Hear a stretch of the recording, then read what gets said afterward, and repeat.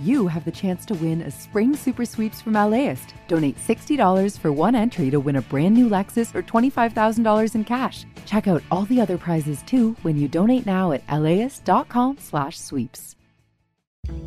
I'm Austin Cross. Join me for LAist's new live event series with the James Beard Foundation. We Are Where We Eat will go behind the scenes of LA restaurants. The kickoff event is May 22nd. Tickets at LAist.com/events.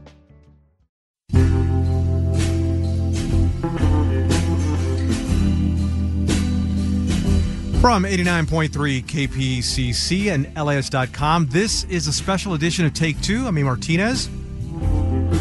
Austin Cross is going to join me as well. Earlier today, the jury in the Derek Chauvin trial for the killing of George Floyd found the former Minneapolis police officer guilty on all three counts that he was charged with: second-degree unintentional murder, third-degree murder, and second-degree manslaughter. Chauvin was taken into custody right away, and he'll be sentenced in a few weeks. Now, the verdicts come less than a day after closing arguments wrapped following the 3-week-long trial. The jury took less than 12 hours to reach their decision. Now Chauvin faces up to 75 years in prison. Well, for the next hour, we want to know how you're feeling about what happened today and how this verdict fits into the bigger picture of race, policing, justice, and equality in Los Angeles and the United States, for that matter. Give us a call, 866-893-5722. Again, that number is 866-893-5722. We would love to hear from you, and you can also tweet us at KPCC. Up first, though, we're going to check in with KPCC's criminal justice reporter Frank Stoltz, who's at LAPD headquarters. Frank, you and KPCC's Robert Garova have been in downtown LA this afternoon, and you talked to members of the clergy. What did they have to say? Well, there was an overwhelming sense of relief, and that's a word we heard over and over again, relief. The justice system worked this time, said one person. Dr. Michael J. Fisher of Greater Zion Church in Compton talked about the videotape of Rodney King being beaten 3 decades ago, and he said the verdict shows this is a different era, that you can get caught on tape and not get away with it anymore.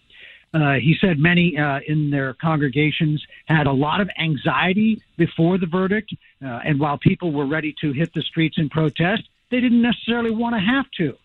Organizers talked about a protest outside this LAPD headquarters, as I mentioned, but it didn't happen. They did hold a small one, I think you know this, outside the mayor's residence in Hancock Park, but it also was small. So while we talk about relief and even more hope out of this verdict that the justice system can work, people also said you should not be fooled by the verdict against Chauvin. There are many unjust beatings and killings of black men by police that go unpunished, they say, and that too often still cops act with impunity. And Frank, you've been reporting on this for years now, but the murder of George Floyd has really sparked conversations about reform in policing right here in LA. And we're not just talking about incremental steps, but big fundamental changes. Tell us more about that. You know, we have to go back to, when George Floyd was killed. It's been an extraordinary year of protests, beginning with those few days directly after the killing. And these protests have had a huge impact on police reform. Even before the protests had ended, you'll remember the city defunded the LAPD by $150 million, something that would have been unheard of, just days earlier. Later in the year, we saw Measure J passed. Voters said that more money should go to social programs and to keep people out of prisons, rehabilitation programs and such, reentry programs. So it went beyond policing. It wasn't just about changing policing. It was about a broader justice movement. I got to say, that the movement, was well underway before George Floyd. We have to pay our respects to the many organizations that were doing a lot of heavy lifting, organizing, long before last year. But George Floyd really put the fuel to the fire. And we've seen a lot of different other changes, including the city looking at a pilot program to allow traffic officers to stop people in their cars rather than police. And then just last week, at the Civilian Oversight Commission for the sheriff, there was talk of expanding the number of mental health teams that respond to incidents. But there was sentiment on the commission that even the expansion of those is not the right next move, that the right next move is to only have mental health workers respond to somebody who's in distress where normally police would. So that tells you sort of how far things have come. One more thing, Frank. District Attorney George Gascon, the new DA, what does this verdict, you think, do to his promise to prosecute more police officers? You know, it's hard to tell. The DA has promised to prosecute more police officers. In fact, he said he's reviewing more than 600 police shootings dating back to 2012. One of them we could consider is the Brendan Glenn shooting. He was 25 years old, unarmed, homeless black man, fatally shot by an LAPD officer in Venice in 2015. You can see video of this happening. The police chief even recommended charges against the officer in this case. So there's a case where, you could easily see the DA deciding to move forward with the prosecution, where certainly the previous DA was unwilling to.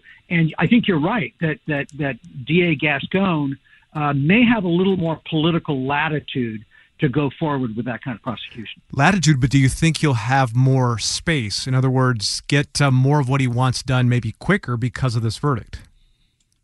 I think he's still. He's already got a pretty ambitious reform program, and he continues to get a lot of blowback from law enforcement. It's interesting because I think we can safely say just about everybody was on the same page about the George Floyd killing. I picked up on social media a few officers out there, who were defending Chauvin, but there weren't that many. You take a case like the one I just mentioned, and it's going to be much more controversial. It's less clear cut for a lot of people. So it'll be interesting to see how the DA handles it. All right, that's KPCC's criminal justice reporter, Frank Stoltz. Frank, thanks a lot. Thank you. Don't forget, we want to hear from you as well. 866-893-5722. That's 866-893-5722. And you can always find us on our Twitter. That's at KPCC. That's at KPCC. With today's guilty verdicts in Minnesota, many people might be wondering what's next right now, not just for Derek Chauvin, but for the nation. So let's get some thoughts on both from Jody Armour. He is the Roy P. Crocker Professor of Law at USC. Jody, thank you so much for making the time. Very good to be with you. I just want to start by asking your reaction to the 3 guilty verdicts delivered today in the Derek Chauvin trial. What are you feeling right now? I think it's very telling that we feel such collective relief right now. So many people I talked to talked about how much anxiety they felt today leading up to the verdict and how much anxiety they've been feeling since the closing argument. And I think that the fact that we could be this anxious about a case that seemed like a clear-cut case that, open and shut, 9 minutes and 29 seconds that shocked the conscience of a nation and really the world. You would think that would be a slam dunk case, but many people were worried that it wouldn't be, that they worried that, Rodney King in 91, we had a videotape of 4 officers pummeling him repeatedly. People thought that would, of course, result in a verdict of guilty, and the Simi Valley jury acquitted all 4 officers and said, don't believe your lying eyes. So there was the fact that we feel so relieved right now, I think, is an indictment of our business as usual when it comes to criminal justice in this country. I mean, do you get the sense, Jody, that people, especially in communities of color, did not really expect to see true justice in this case? That seems to be what's behind the relief, at least from how I see it. Oh, yeah. A lot of the relief is, Black America has been gaslighted so much, right? Told that in the first Rodney King trial not to believe your lying eyes, told that And Walter Scott, you remember, who was running away from the police officer and was shot 6 times in the back. There was a videotape of that. And the first jury trial, deadlocked, right? He ultimately accepted a plea deal, but despite that videotaped evidence, there was a deadlocked jury. So, you could say the same with the Philando Castile case. You could say the same with a lot of other cases that have made a lot of Black Americans skeptical about whether you could go to the criminal justice system in America and get impartial, unbiased justice. And I don't know that this proves that you can. The bar is mighty low in this case. To get this kind of justice, you have to have a 9 minute and 29 second tape. And, do you have to have, the mountain of evidence that you had here to be taken seriously? If that's the case, then this really doesn't represent as much of a triumph as it might initially seem to. I am wondering, is this a testament to the gravity and the breadth of evidence that people of color need in order to get justice in America? That's the scary part, right? If this is the bar, if you have to clear this bar, that's a bar that is unrealistically high if we're talking about equal justice for all. But I think that is certainly the sense among a lot of Black Americans, which is, I think, what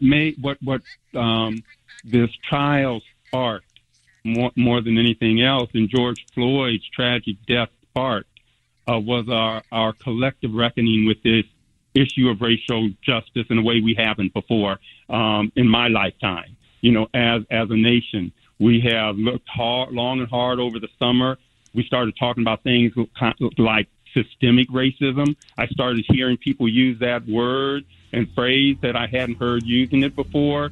And we started saying, you have to unbundle the police. You have to move towards transformational justice.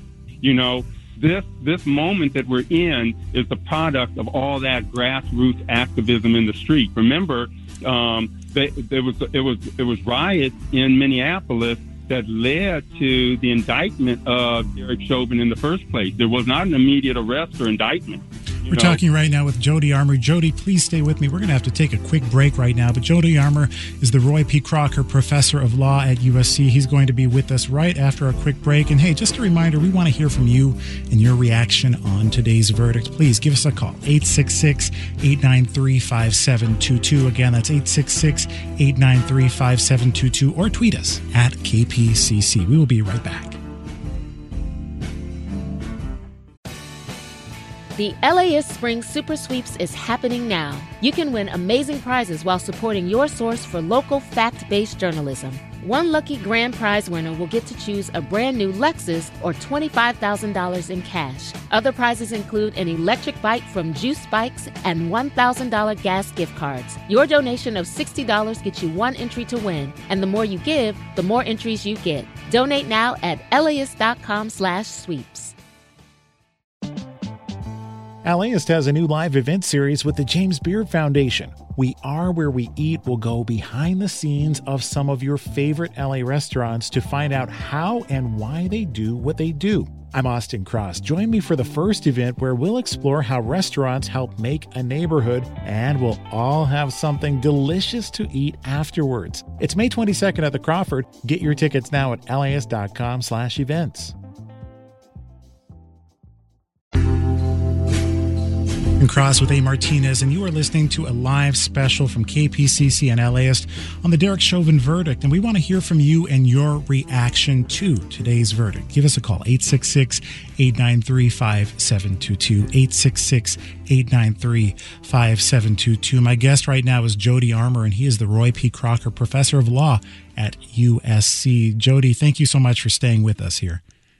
Great to be with you. Well, Jody, over the years, even going back to 1991 when Rodney King was beaten, as you mentioned earlier, we can point to several instances of Black Americans being subject to extremely harsh treatment at the hands of law enforcement. And we've seen several uprisings as a result of that treatment, getting caught on video. But in the case of George Floyd, though, Jody, it felt a little different from the start. I'm not sure if it's the same for you, but why do you think that is? Yeah, there was something really gripping about for one thing, this street level journalist, this young girl who videotaped all of this, who was brave enough to capture this footage that we saw, that 9 minutes and 29 seconds. It wasn't the police body cams that gave us this footage, right? It was her bravery in the face of, officers telling her, shouting at her, and a lot of other things.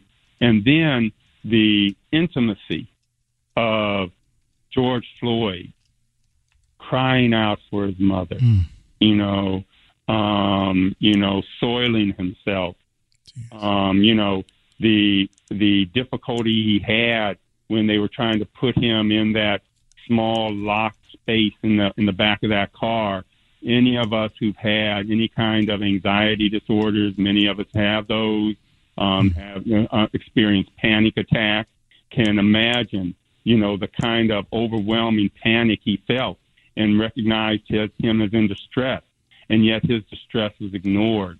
And so, it was really a graphic illustration of how sometimes Black pain cannot generate a lot of sympathy or empathy in officers who are interacting with citizens who are accused of what in this case?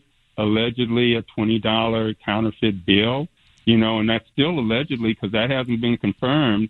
I would hope that if I passed a $20 bill that a clerk thought might be counterfeit, that the first I heard about it wouldn't be an officer pointing a gun at my head in the driver's side of my seat and saying, I have a bill here that may be counterfeit, but that's what George Floyd encountered, right? So, yeah, it's been very sobering, I think, for lots of people because of its intimacy. You could connect that 9 minutes and 29 seconds. And, it was interesting that the defense, even, you would think the defense would go away from that video. The defense went toward it and rolled judo-wise with it, I think, and said, let me try to show it frame by frame and desensitize the jury. You might think that was irrational, but that strategy worked in the Rodney King case.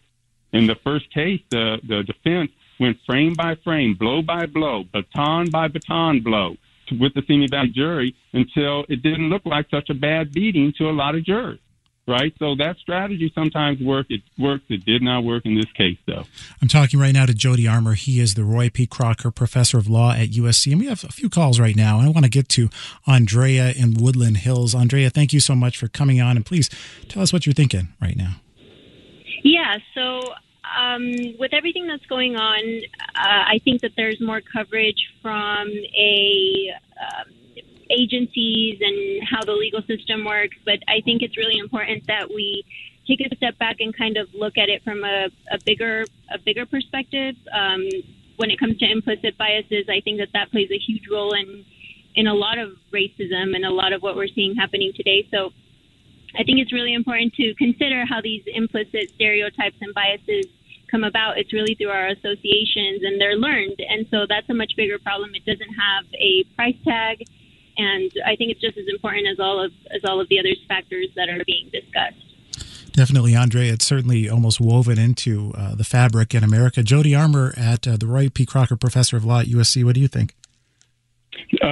Andrea hit the nail squarely. Couldn't hit it any more squarely. That's what the activists were saying in the street, that, we have deeply embedded implicit biases in us. Some of my early scholarship was about that. I was hopeful when I first ran into this because I said, once we acknowledge our unconscious implicit biases, we can control them. We can self-regulate them.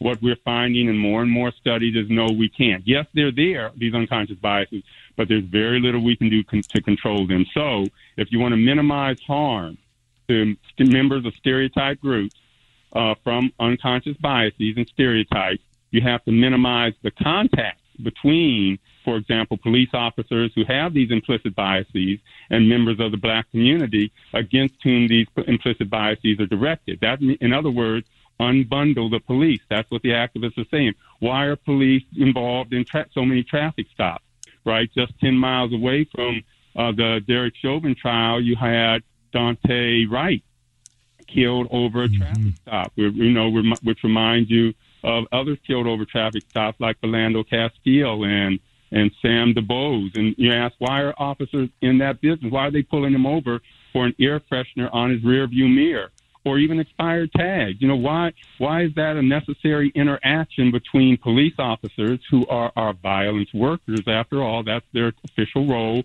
We give them a Glock with live ammunition, a stun gun, a billy club, mace, and handcuffs. They're violence workers. Why aren't we trying to minimize the contact between these violence workers and members of stereotype groups who will suffer from stereotypes? We're talking with Jody Armour over at USC, and I want to get another call in here. Jasmine in West Hollywood, thank you for coming on and tell us what you're thinking this evening. Hi.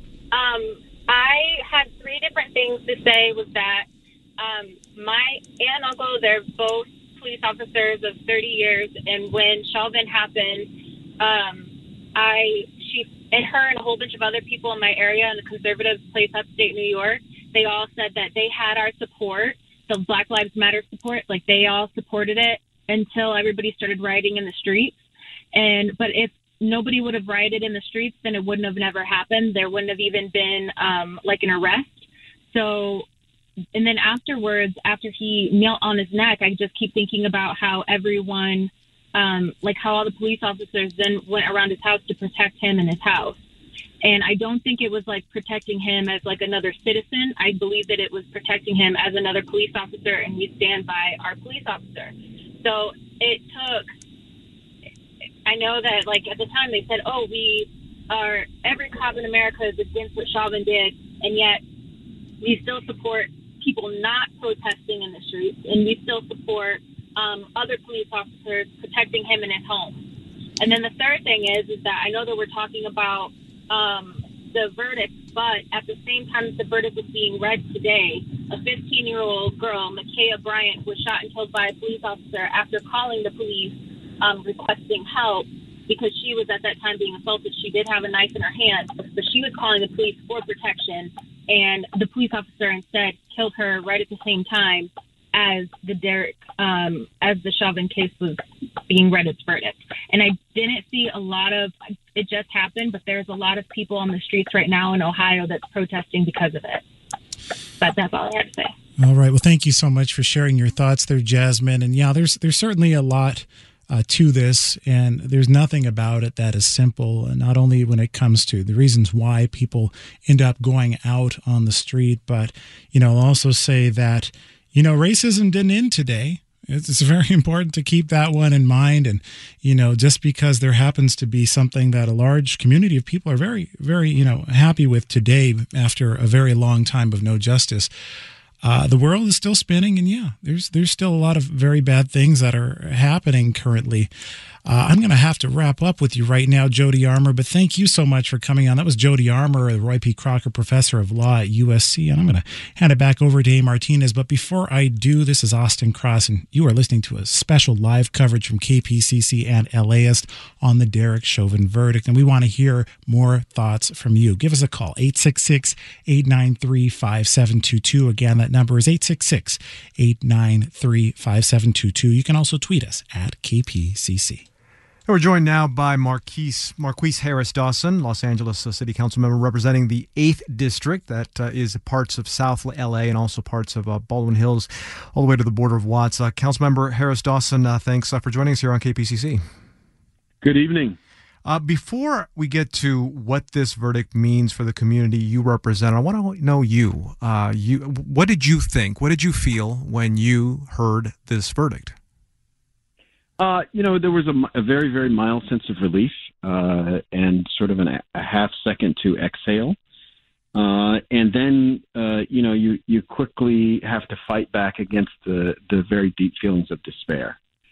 When you say, and you look at, this is what had to happen for a guilty verdict to happen. There had to be an incontrovertible, indisputable evidence on a perfectly shot video in order for that to happen. And, while he's on trial, while Chauvin's on trial, there are at least 4, by my count, black people killed by police in traffic stops.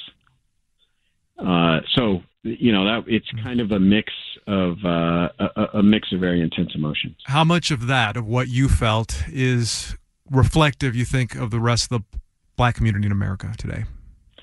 Well, I think it's a common experience in Black America. I mean, again, this is hardly scientific and barely anecdotal, but I didn't talk to a single Black person who thought there was going to be a guilty verdict before this. I didn't find one who thought there was going to be a guilty verdict, and so I think you were that sure. I didn't think there would be a guilty verdict. And I certainly didn't think there would be guilt on 3 counts. And I never encountered a Black person who felt that there would be. So I think the sense of again, mild relief was widespread. So it's just because of the video, the overwhelming evidence, as the prosecutor said, believe our eyes. That is what it takes in America in 2021 still. Yeah, apparently. That's like the prosecutor said, believe your eyes. Like this is what you see. And in all these other cases that, and there will be more cases, we'll see if the justice system learns from this incident. You mentioned, Councilman, that for a second, you gave yourself that one bit a second to just kind of think about what happened, and then your mind went back to despair. But for the people out there that view this as hope, do you share any of that same feeling? Well, I have intense hope, and I think, these types of events are catalysts for great social change. If you think about the Emmett Till case, laid the basis for the civil rights movement. If you think about Trayvon Martin is really, the Trayvon Martin case, the George Zimmerman verdict is what really gave rise to the Black Lives Matter movement. It is the Black Lives Matter movement, frankly, that was positioned to bring attention to the issue when George Floyd died. There was something for people to turn to and someone to put out a set of demands. And so, I think this can absolutely be one of those moments where there is before this and after this. We're joined by Marqueece Harris Dawson, LA City Council member representing the 8th District, of Los Angeles. Let's take a call. Let's go out to Ruth in West LA. Ruth, you're on KPCC. Yes, hi. Can you hear me? I got you, loud and clear. Okay, fine. So I'm a cardiologist, and I was really incensed when the Minnesota or the Minneapolis medical examiner came out with, of course, the usual blame the victim thing about fentanyl. We use fentanyl in the cath lab to put people to sleep. So it was really, really an egregious, breach of medical ethics for him to come out and say that it was, caused by fentanyl. Clearly, George Floyd was not groggy. He wasn't asleep or anything like that. So I'm just glad that finally came out in the trial. And that's, basically what I wanted to say. Thank you. All right. Thanks, Ruth in West LA, for the phone call. Councilman, when you think about the defense and some of the things that were mentioned, is that something that you took personally in any way? Is that just a defense attorney doing what a defense attorney does? I think on the one hand, it's a defense attorney doing what a defense attorney does, but it is very hard to watch when the person who's dead is being put on trial for being dead.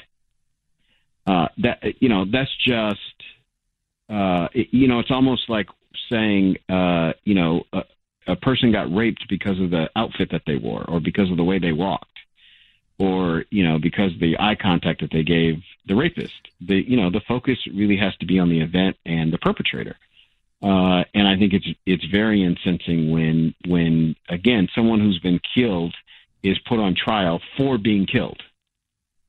In a way, though, Councilman, when you consider the history of race in America, a black man would be killed for what he's wearing, right? The color of his skin.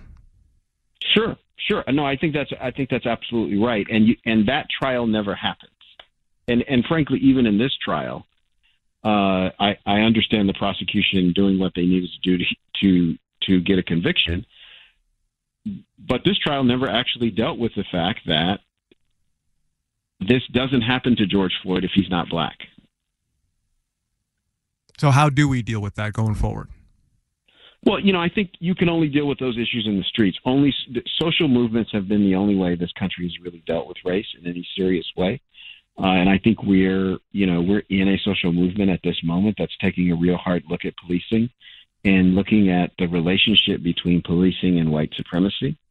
And I think, it has had several episodes, but none bigger than the George Floyd killing and the George Floyd trial. So then on policing, specifically for us here in Los Angeles and in your district, District 8, what kind of conversations are you going to have going forward tomorrow, next week, next month, and in the coming year about how policing in Los Angeles could change or be impacted by today's verdict?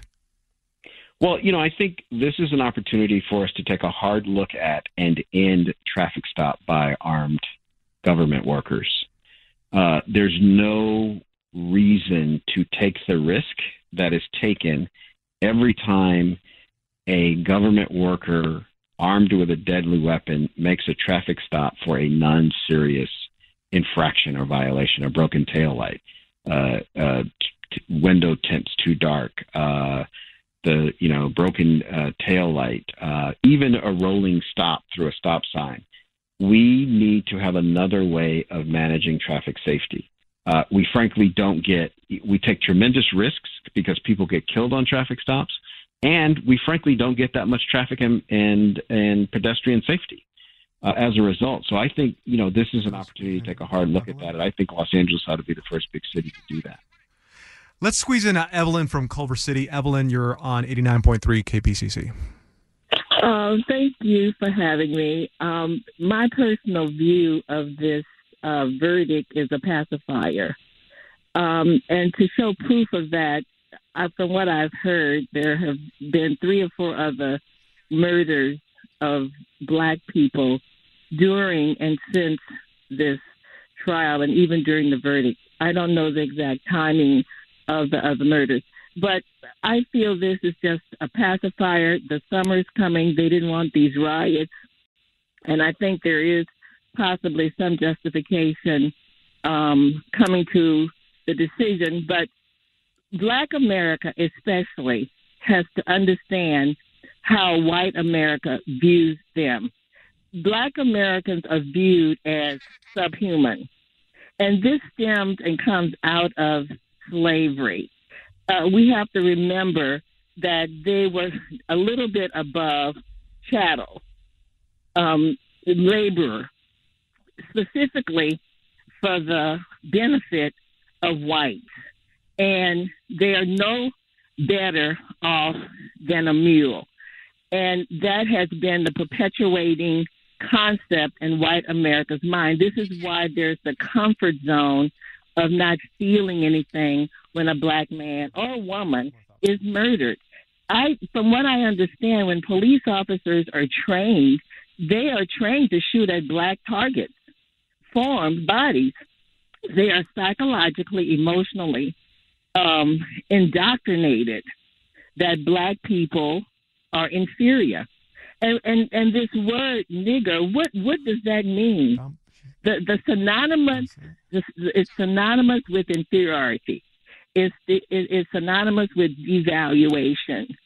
So and I think we're looking at this whole issue from a very superficial perspective, because until you can really, not so much train, but to bring white America into the enlightenment that they're not superior, they're not any better, and they are not dealing with a subhuman group of people. They die just like everybody else.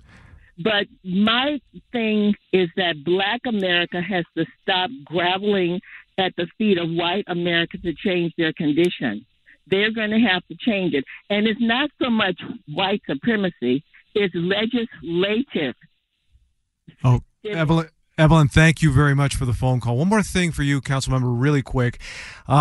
Tonight and tomorrow, and also in the coming weeks, months, and years, we all have to work with police in our communities. Police, I don't imagine, are going away anytime soon. So how do we go forward now from here when some police departments might feel like they are targets now? Well, I think I encourage everybody to deal with people as individuals. It's certainly something I had to learn. Becoming a council member, I was not accustomed to dealing with police officers. I avoided dealing with police officers. As a council member, you do, and you find police officers like other people. They're not all the same. They're not a monolith. They're, some that you can work with really well and others that you're going to struggle with. The problem isn't the individuals. The problem is the system. And so you got to continually work to change the system. Something I really appreciated that the caller pointed out is that court cases do not create social change. Even Brown versus the Board of Education didn't end school desegregation. We had to have the bus stop movement here in Los Angeles, and there was the movement in Boston to integrate schools and the movement in Atlanta to integrate schools. And communities still struggle with making sure everybody gets equal education according to race.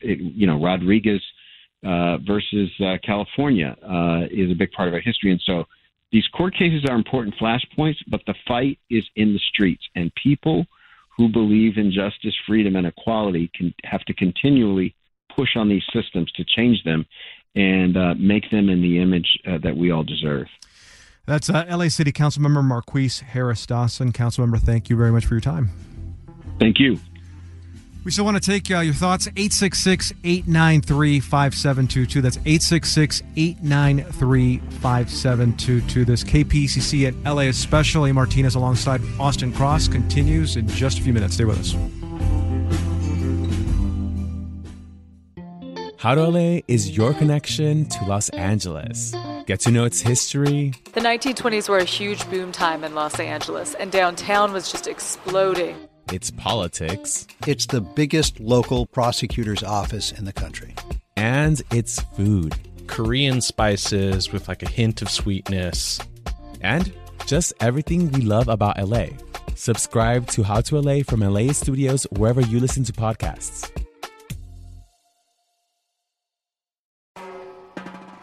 Hi, I'm Tracy Thomas, host of One for the Books, and we are back for another round.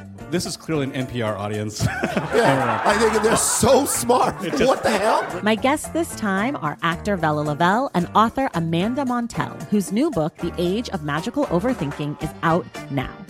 Join us on May 15th at the Crawford Family Forum for book talk, trivia, and hot takes. Tickets can be found at laist.com/events.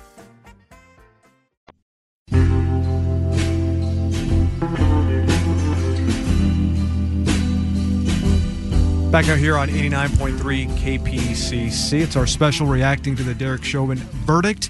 A. Martinez alongside Austin Cross. We're going to keep taking your phone calls at 866-893-5722. Earlier this week, we asked listeners to send us their reactions about watching the Derek Chauvin trial. And this message is from listener Margot Howlett. Let's hear that reaction. I'm following the trial because 3 years ago, my nephew was thrown to the ground, roughed up badly, had knees in his back, and this was over in Hawthorne, and it just brought back so many memories. It's been going on way too long. How many more people have to die? I don't want to watch it, but I have to watch it. And if he gets out with 5, 10, 15 years, and people are in the streets and they have their signs, I will be out there. I'm 67 years old. I will be out there with my sign because enough is enough. We're joined now by Margot. Margot, how are you feeling right now? Hi, A.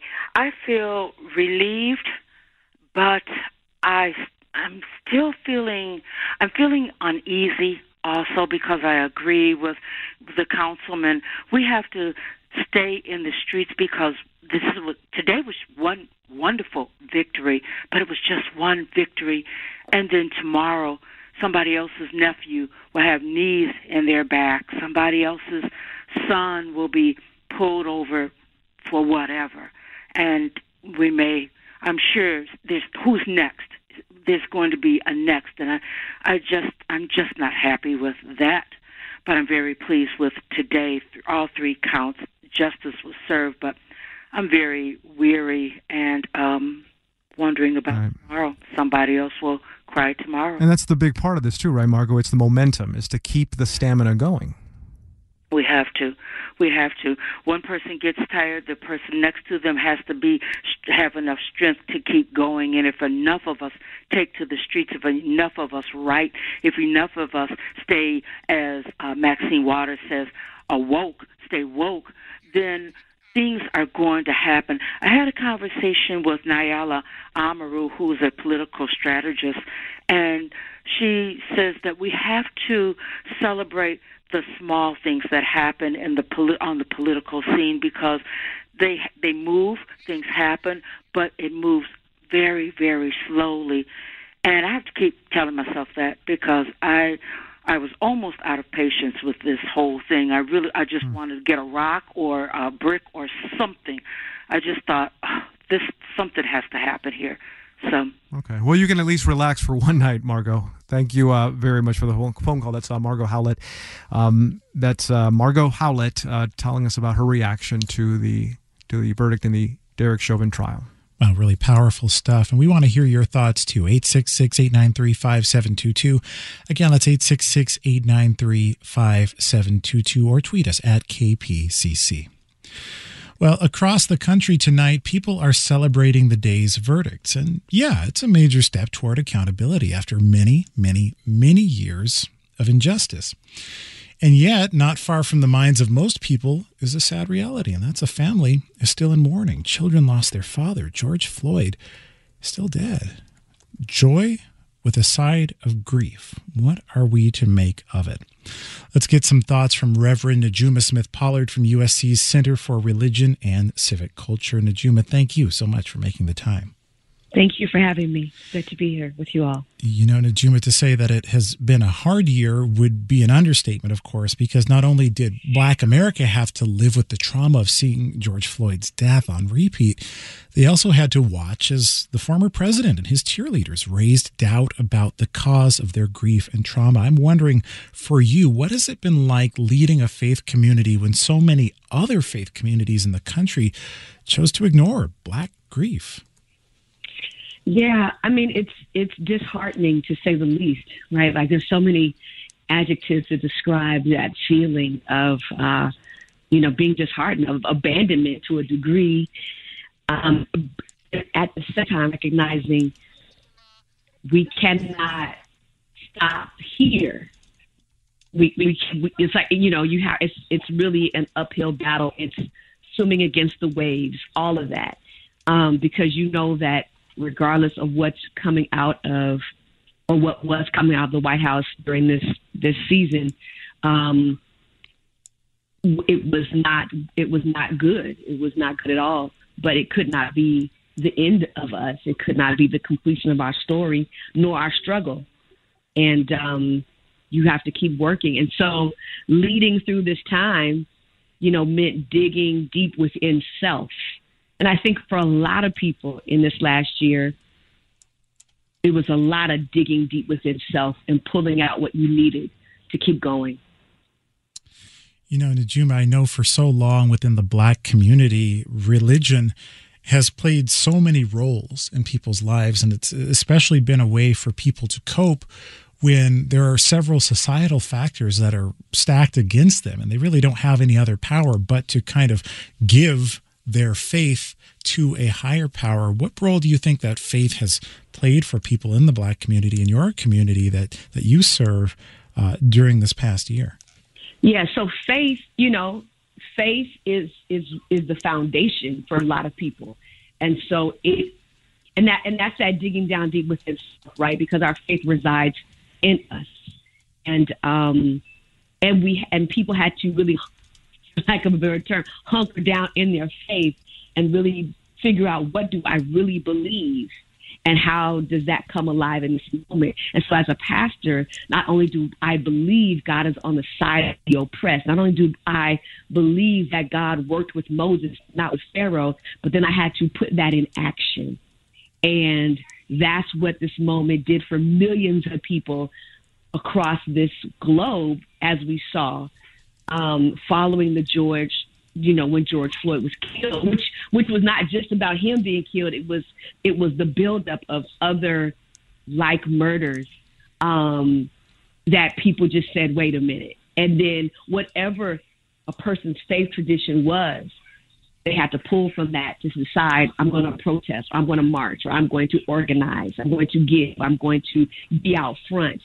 And that is what got us to today, is that people digging down deep within themselves and deciding this cannot be our normal any longer. There's certainly a change in how people approach it this time. I'm talking right now with Reverend Nejuma Smith Pollard from USC's Center for Religion and Civic Culture, and we'd love to hear from you too. Give us a call, 866-893-5722. Again, that number is 866-893-5722. We have a call right now from Byron. Byron, you are on the air with us here on KPCC. Really briefly, what are you thinking right now?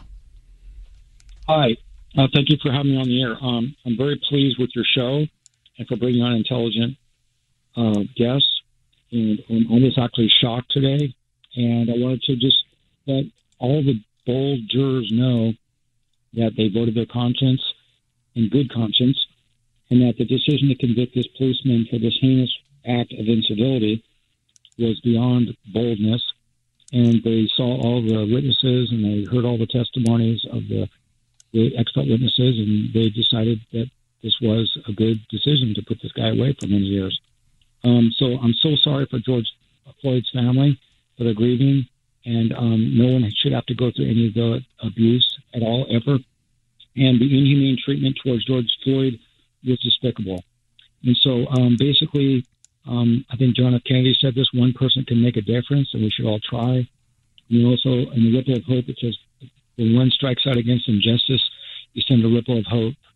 So I appreciate everyone for banding together. We're America, and we power to the people, and knowledge is power. Thank you so much for sharing your thoughts, Byron. And I'm also joined right now by Reverend Nejuma Smith Pollard from USC's Center for Religion and Civic Culture. I'm about to hand it back over to A. Martinez, but you are listening to a special live coverage here on KPCC and LAist on the Derek Chauvin verdict. And we want to hear from you, 866-893-5722. Again, that number is 866-893-5722. You can also tweet us at KPCC. And earlier today, KPCC News talked with Melina Abdullah, co-founder of Black Lives Matter LA. She says she was relieved by today's verdict and allowed herself to feel a moment of joy. To feel a sense of satisfaction that the organizing work we've been doing for the last year in the name of George Floyd is bearing fruit, and that there's some semblance of justice in his name. And when it comes to how law enforcement treat people of color in America, Abdullah warns that some will try to portray former Minneapolis police officer Derek Chauvin as just one of a small group of bad apples, but that's not how she sees it. We say that bad apple comes from a rotten tree that comes from a rotten orchard. And so the entire system of policing has to be transformed. The entire system of public safety has to be fundamentally transformed. We spoke with Abdullah from a protest held earlier outside the home of LA Mayor Eric Garcetti. Black Lives Matter LA holds a regular demonstration there calling for the city to change policing in Los Angeles, including defunding the LAPD. And we know the mayor last night, when he gave his State of the City address, said, if you're here to abolish the police, you've come to the wrong mayor. Well, we're saying, yes, indeed, he is the wrong mayor, but we're going to come to his home nonetheless, and we're going to say we want our tax dollars to go to the things that actually create safe communities, like housing, like good jobs. And we don't want to continue to spend more than 50% of our city's general fund on LAPD. Abdullah pledged that organizers would continue to pressure Garcetti for what they characterize as bending to the will of the LA Police Protective League and enabling corrupt and violent cops. LAPD is responsible for the theft of Waukesha Wilson's life, Riddell Jones, Kenny Watkins, Eric Rivera. We're coming up on the one-year anniversary of the murder of Daniel Hernandez. And so we're saying that the entire system of policing is problematic, is fundamentally flawed, and we think that people continue to see it because even as we were struggling for justice in the name of George Floyd, we know there are many more Derek Chauvins that have to be held accountable, and there's an entire system that has to be upended. And we did reach out to the LA Police Protective League and have not heard a response. Let's go out to Billy, Mission Viejo. Billy, you're on 89.3 KPCC.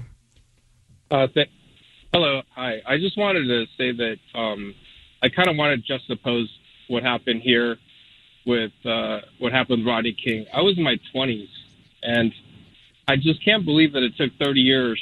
And back then, all 4 of the officers were acquitted. I just can't believe it took 30 years for us to kind of finally have a very symbolic conviction. And I think this conviction was just. I just was shocked at how long it took. Billy, what do you think it was about this particular case that got the conviction? I think, well, for one thing, Rodney King didn't die. Maybe if he died, maybe something else would have happened. But also, I think it was the fact that we just saw so much building a build-up to that moment. I don't think George Floyd was, I think it was the straw that broke the camel's back finally for an entire nation, entire world. So I felt like it wasn't Floyd specifically, but it was all these incidents that just kept happening, and they're just like, okay, you know what? We've had enough. This country has had enough, and people kind of woke up. One thing, though, Billy, to wrap your head around is that it took maybe someone to die for something like this to happen. It did, and it had to be caught on video, right? Because let's not forget that if video footage wasn't there, I'm not sure that conviction would have happened. So, let's Billy, thanks for the phone call. Let's squeeze in quickly Serena from downtown LA. Serena, go ahead. Hi, yeah, I just wanted to share my feelings after the verdict. Really quick, Serena, really quick. I'm just a little tired, and I realized this after I let out that sigh of just a small relief, like the council member said earlier, but really the exhaustion just is kind of washing over right now, and it's a good reminder to take a break. And I don't know who else needs to hear it, but let yourself take that break now. All right, Serena, thank you very much for the phone call. This has been a special from 89.3 KPCC in LS. Dave Martinez and Austin Cross. Take Two is on tomorrow at 2. Air Talk tomorrow at 10.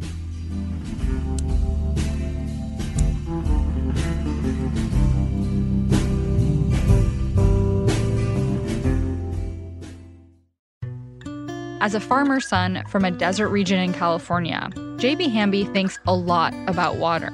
I spent a lot of time digging up history, particularly about water, which is the origins of the Imperial Valley. How this 28-year-old became the youngest lead negotiator on the Colorado River ever. And how he could shape the most consequential negotiations to date. Listen to Imperfect Paradise, the Gen Z Water Dealmaker, wherever you get podcasts.